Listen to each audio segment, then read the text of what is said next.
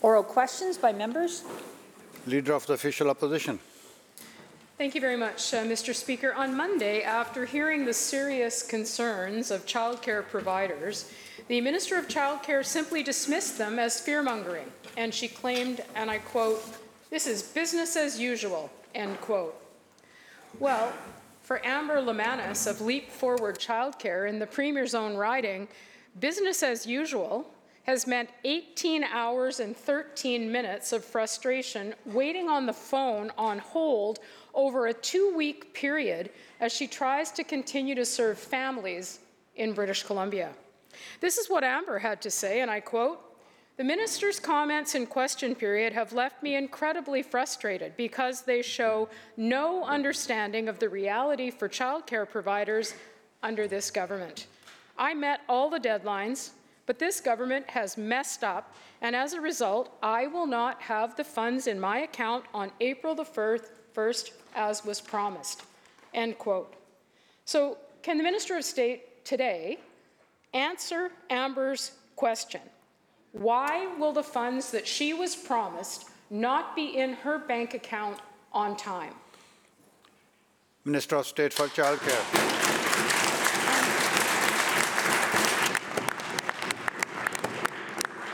Thank you, Honourable Speaker, and I thank the opposition member for the question. We do understand the importance of receiving funds on time, and if the member opposite has a unique situation that we can look into, my office and our team are more than willing and want to work with providers to make sure payments are received on time, because from my understanding, all providers who submitted complete applications have now received approval.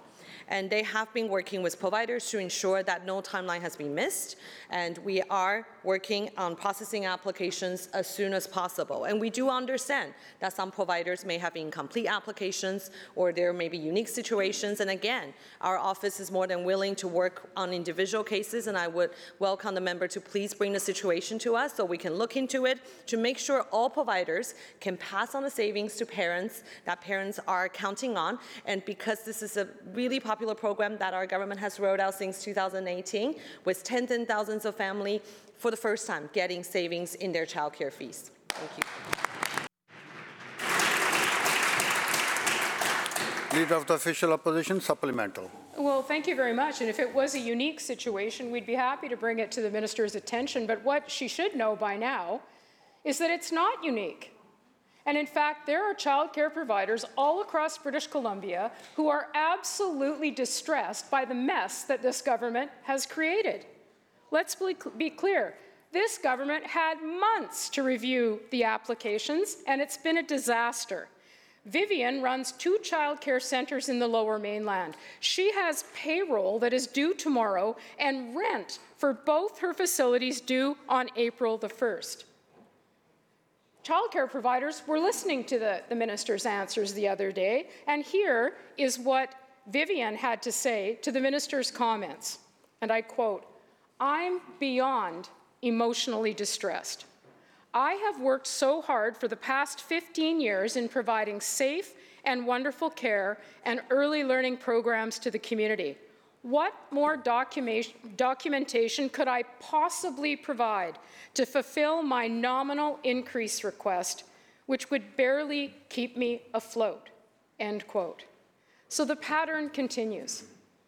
It's either parents of children with autism, families desperately trying to fill up their minivan, and now it's childcare providers in British Columbia. Their concerns simply dismissed by minister after minister and the Premier. So can the minister stand up and try again? The members opposite can shake their heads, but the fact of the matter is childcare operators are distressed, angry, and upset. What is this minister going to do to fix the mess she created? Minister. Thank you, Honourable Speaker. I think we all share the same goal, to make sure that the fee reduction can be passed on to parents and to work with providers to ensure that for the first time in BC's history, parents are seeing savings in their pocket, and we have been delivering savings to parents' pockets through fee reduction program, affordable childcare benefit program, and the $10 a day site. So now thousands of families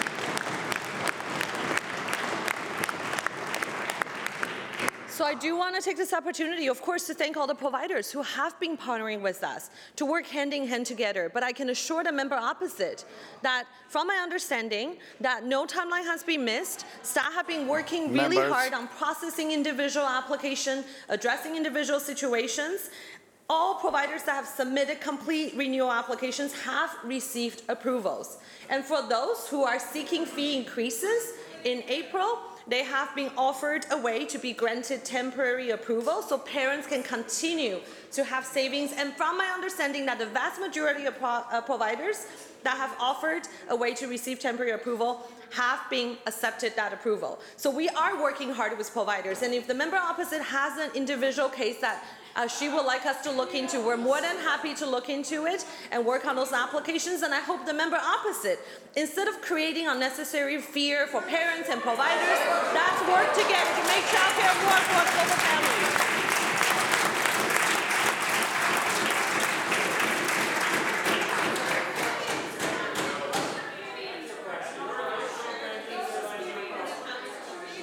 Okay, members, let's get to the next question. Member for Surrey White Rock. Thank you, Mr. Speaker. Well, the latest attack on childcare providers is no surprise. And we've seen that through the minister's own decision note where I say, and I quote, "make these spaces unviable," end quote. That is the words in the minister's decision note. Exactly right. And there's consequences. There's consequences for people like Angela Lutke, a single mom of 2 children with autism. She also owns Bouncing Babies and Toddling Tots in Coquitlam. And despite the minister's claim, Angela's application, which doesn't include an increase, has not yet been approved. Yesterday, she wrote to us to say, and I quote, "I have 8 families who have been advised their April payment has gone up due to the lack of CCFRI approval. The NDP government is slapping me with the autism funding fiasco as well as attacking my business and livelihood on every front," end quote. Can the minister tell Angela and the families that rely on her childcare center why she is actively making private childcare spaces unviable? Minister of State for Childcare. Thank you so much, Honourable Speaker. I want to assure the member again that all providers who have submitted complete applications have received approval. And for those who are seeking fee increases in April, that they're being offered a way to have temporary approval so parents can continue to have savings. And if providers have incomplete applications, staff are working really hard, hand in hand with providers, to ensure that there's stability for providers and parents. And we will continue to look into all those cases to make sure there's stability. And for the past few years, the fee reduction program has been really popular, and we really want to thank all the providers. The over 93% of providers partnering with us to deliver savings to parents in first time in BC's history.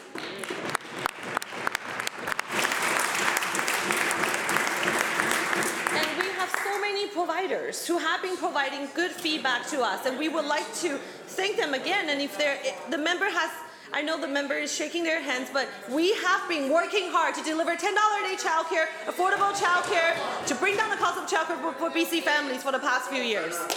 Thank you.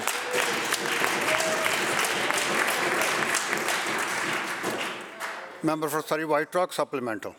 Thank you. And the words of the minister just basically call out the credibility of a childcare provider. She did. The minister just said It wasn't true. it's not true. Those were the minister's words, and we can go back and answer it and check, but those were the minister's words. That she said the person that we just referenced, Angela Lutke, is not accurate in her assessment. This minister has taken every opportunity to frustrate private childcare operators and put them out of business. And that strategy was detailed in her own decision note. Yet she stands here and dismisses the legitimate concerns of hundreds of actual providers who are anxious, upset, and concerned for the families that rely on them. There are operators across this province facing the same thing, including Robert and Heather Southam in Kelowna, and Jen Ratcliffe from Pebble Lane Early Learning Centre in my riding. Why is this minister continuing to dismantle these centres that families need and rely on?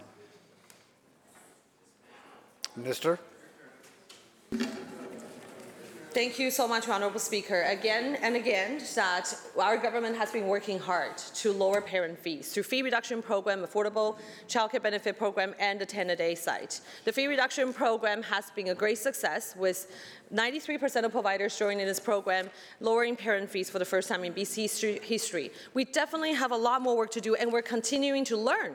How do we build a new social program, a core services that families can count on for generations to come?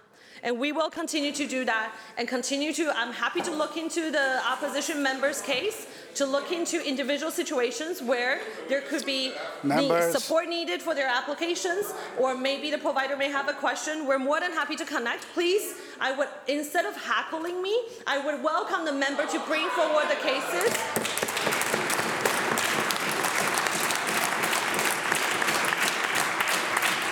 I hope the member opposite... Members, order, members. Members, Minister will continue. I believe we all share the same goals, Honourable Speaker. The reason for our government, to roll out the Childcare BC plan in 2018 is because parents have been struggling in this province for many, many years with the lack of affordable childcare, lack of access, under your previous watch. And that is the reason why we have the fee reduction program. And again, no deadline has been missed. Staff are working really hard to process applications, and we will make sure. And I welcome the member opposite to bring forward the situation so we can look into them individually and ensure parents continue to have the savings. Thank you.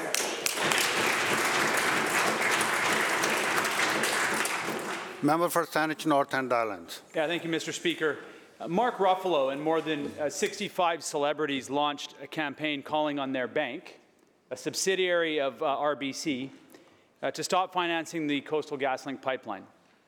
Well, the Premier celebrated the final investment decision of foreign investors on the LNG Canada project. He told Ruffalo and friends that their public thoughts on their final investment decision was unwelcome. Premier dismisses the celebrities as lacking a full quote, understanding on the impact on Indigenous peoples and the impact on our climate, end quote. I'm concerned that this BC NDP government is unwilling to understand the human and environmental impacts of LNG. The National Inquiry on Missing and Murdered Indigenous Women found that man camps and resource extractive industries directly cause increased violence against Indigenous women, girls, and Two-Spirit people. Scientific studies have demonstrated birth defects, cancers, and asthma among communities neighboring fracking sites. In addition to the varied impacts on wildlife populations, ongoing deforestation, and water pollution, methane is 28 times more potent by weight than carbon dioxide, meaning gases leaked from LNG production are more highly polluting than coal. Through you, Mr. Speaker, my question is to the Premier. How can he justify funding and subsidizing LNG infrastructure knowing full well LNG's violations of human, environmental, and Indigenous rights? Minister of Energy and Mines.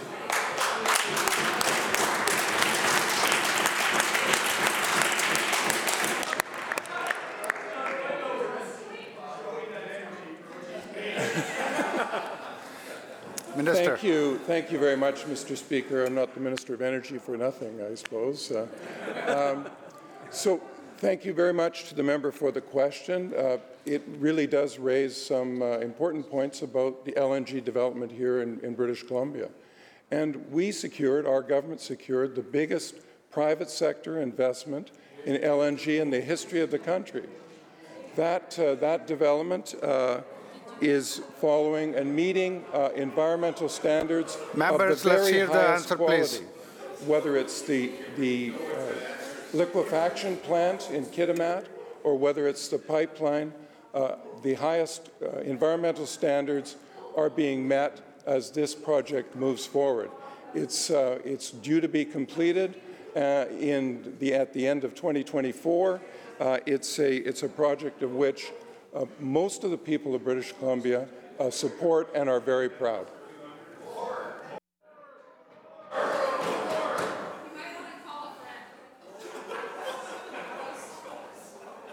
Member for Saanich North and Island, supplemental. Members, It's stunning, actually. I asked about the impact of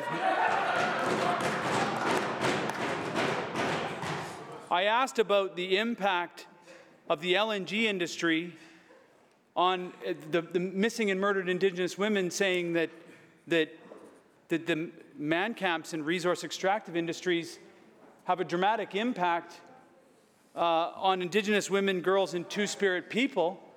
And the minister stands up and says that he's celebrating the biggest investment, like just on a day that we've just put the national action plan or the provincial action plan in place. We're just going to ignore it. We're just plow right along. BC NDP can flood us with the rosy rhetoric of reconciliation and consultation, Mr. Speaker. But the fact that their government leverages the divide and conquer tactics used by all Crown governments in this country, policy grounded in a very racist Indian Act. They can promise a transition to clean, environmentally sustainable energy, but the fact is that the NDP continue to pad the pockets of the oil and gas industry, $1.3 billion last year.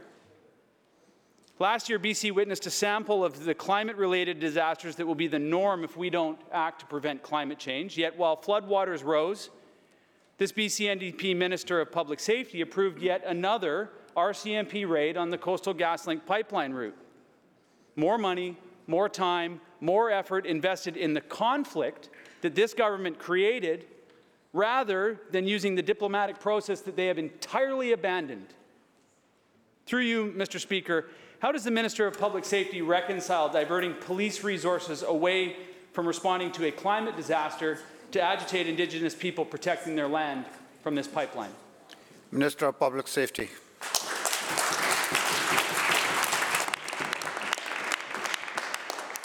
Thank you, Honourable Speaker, and I note the member had a number of questions in his question. First, I just want to make the observation that, as the Premier said, we'll make our own decisions in this province about how we develop our natural resources in consultation with Indigenous communities, with local governments, the federal government, as opposed to listening to, somebody down in Los Angeles who's a celebrity and somehow thinks because they've made a movie and have millions of dollars that somehow gives them the ability to influence how we do things here in this province.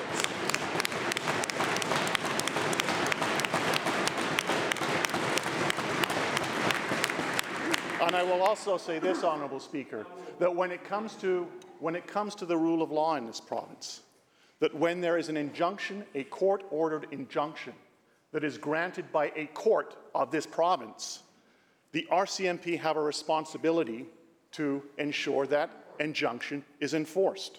And that's exactly what took place. And part of that, Honourable Member, is that when they request, because it is a small detachment that may need additional resources, it is my responsibility as Solicitor General to ensure that they have those resources to deal with an injunction that a court, an independent court, said needed to be enforced. And in terms of the ability of the RCMP to do that, and at the same time to respond to emergencies in this province, wherever they are, they have the ability, the resources to do so, and that is exactly what they did.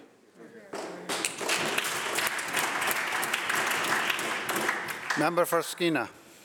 Thank you, Mr. Speaker. And then it's talking about the law being enforced. It's quite timely, quite relevant, because the people of Terrace are worried.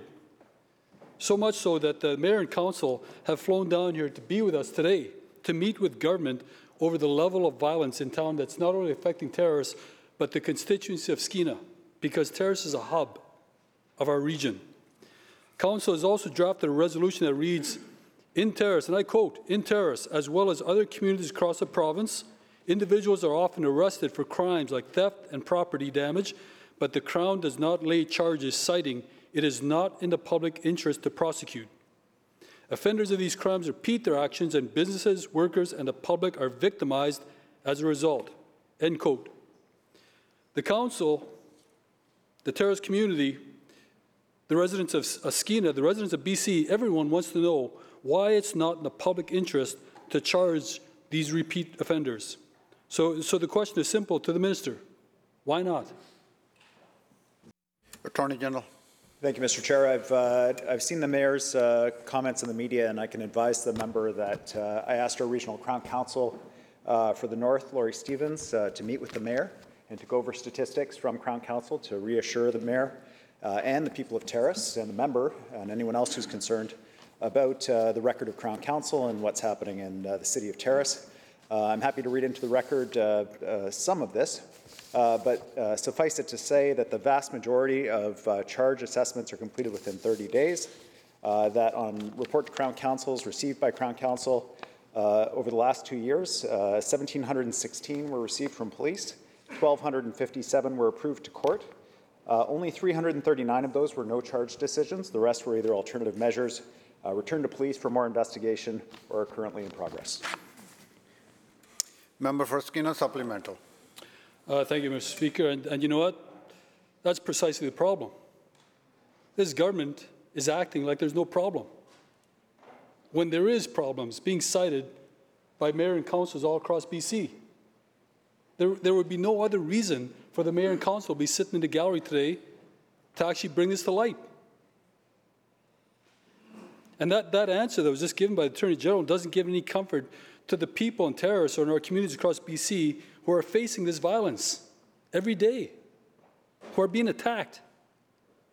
I have a letter from the chief of Kitsum-Kalem, the chief councillor of Kitsum-Kalem, saying that he is concerned about his community becoming a lawless land and that it's unsafe to go downtown at night, especially for women.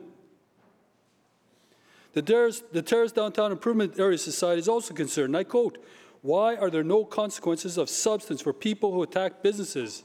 And the answer is that the Crown Counsel will not support the RCMP charges, end quote. Our communities are doing its part to assist those who are struggling with mental health, addiction, and homelessness. But my constituents, and dare I say, the people of British Columbia, need to know that the government is going to do their part too.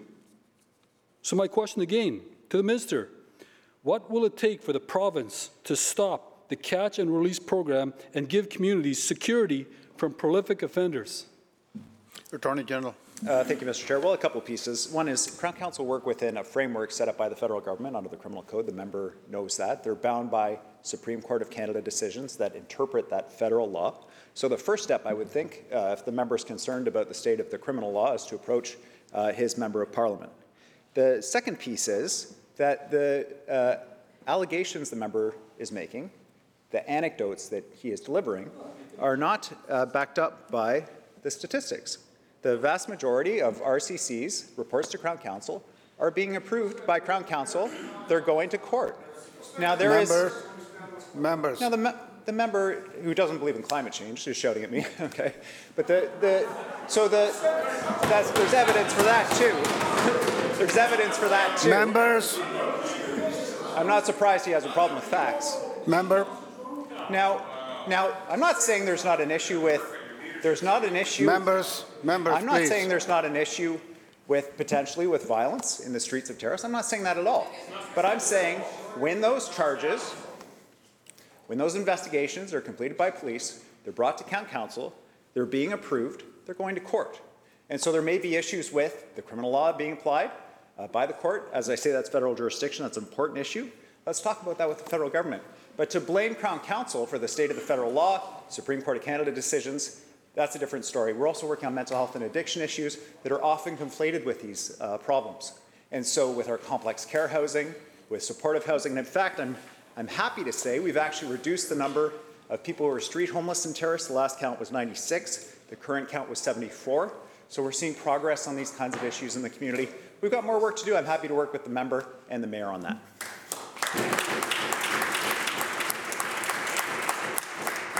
Member for Vancouver-Langara. Mr. Speaker, day after day, the powdering continues. This week, it was an 18-year-old exchange student who was randomly attacked in Vancouver. Despite the government's claims to be providing support, there is no wraparound care today to prevent these attacks from happening. When we raised the lack of wraparound supports 3 years ago, the now Finance Minister claimed we were misleading the public. But the Deputy Chief of the Vancouver Police disagrees. And I quote, "People are saying we've got wraparound care. Well, no, you don't. At 3 in the morning, that wraparound care is a 24-year-old desk clerk who's dealing with someone screaming and yelling in his or her room, end quote. Why has the NDP delayed providing real wraparound supports for so long while people face random violence every day on our streets? Minister of Mental Health and Addictions. Thank you, Mr. Speaker. I appreciate the member's question. I want to say up front that it's very important for all of us not to conflate violence with mental illness or addiction. It's very important that we not further stigmatize people that are living with extremely complex challenges. And so that said, I share the member's concern about reports of violent attacks in our community, and of course I share the concern about people that have fallen through the cracks, have been made marginalized in our province, who have lived without supports for far too long. And we are pulling the province out of a hole, adding services on mental health and addictions almost every week. But with the rising tide, the pressures of increased mental health, mental isolation, increased toxicity of the drugs, it is honestly a rising tide and means we just have to double our efforts and work that much harder. We are investing in this year's budget $164 million into complex care housing. That, when it is fully implemented, will provide wraparound supports for the people with the most complex needs, 500 people. We've got, I think actually today, the first people moving in to complex care housing in Surrey. In the coming weeks and months, 2 sites in Vancouver, another in Abbotsford, and more that we announced in the Interior last week and in the Victoria Capital Region the week before. We are working hard to build those wraparound supports and appreciate the members' support for those efforts. Member for Vancouver-Langara, supplemental. Mr. Speaker, people need to know that they can get home safely and live in their own neighborhoods without fear of random attacks, whether it's Yaletown, Chinatown, the West End, the Granville Entertainment District, the downtown East Side, and East Vancouver. We need wraparound supports and housing, but it's clear that the NDP have not been providing them.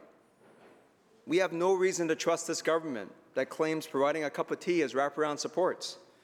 The Attorney General promised complex care housing would, and I quote, interrupt this rotating door of the criminal justice system, end quote. But the Minister of Mental Health and Addictions has already admitted complex care housing is not being staffed. And I quote, we're going to be particularly challenged to deliver the service in a multitude of ways, end quote. After 5 years, with things getting worse and not better, why has the NDP failed to provide the wraparound supports that we have repeatedly called for? Minister of Mental Health and Addictions. Thank you, Mr. Speaker. There is not a single complex care housing bed that will be opened in the province that is not fully staffed by a range of professionals: addiction care workers, social workers, peer workers, nurses. There is no way that with the hole that this province is and with the very difficult life that people with complex needs, untreated mental health and addictions, often acquired brain injury, often living with long-term and unresolved trauma, that we as a government on this side would leave these people without professional care. The member alludes to the fact that, yes, historically the province had not trained up enough nurses and community care workers. The Minister of Advanced Education and others on this side of the House are doing that work, adding more beds to bring more people in. And we've also, we're the first province in Canada to approve a peer worker curriculum and standards of practice so that health authorities and other agencies can have the confidence about drawing on the experience of people with lived experience. But our investment in this year's budget of $164 million, we've already targeted and are in the course right now of opening 100 complex care housing beds. We've announced another 100. They will be open in this year, and they will be fully staffed by professional caring people, giving people who have been made marginalized the care that they deserved years ago, and under this government, they're going to get it.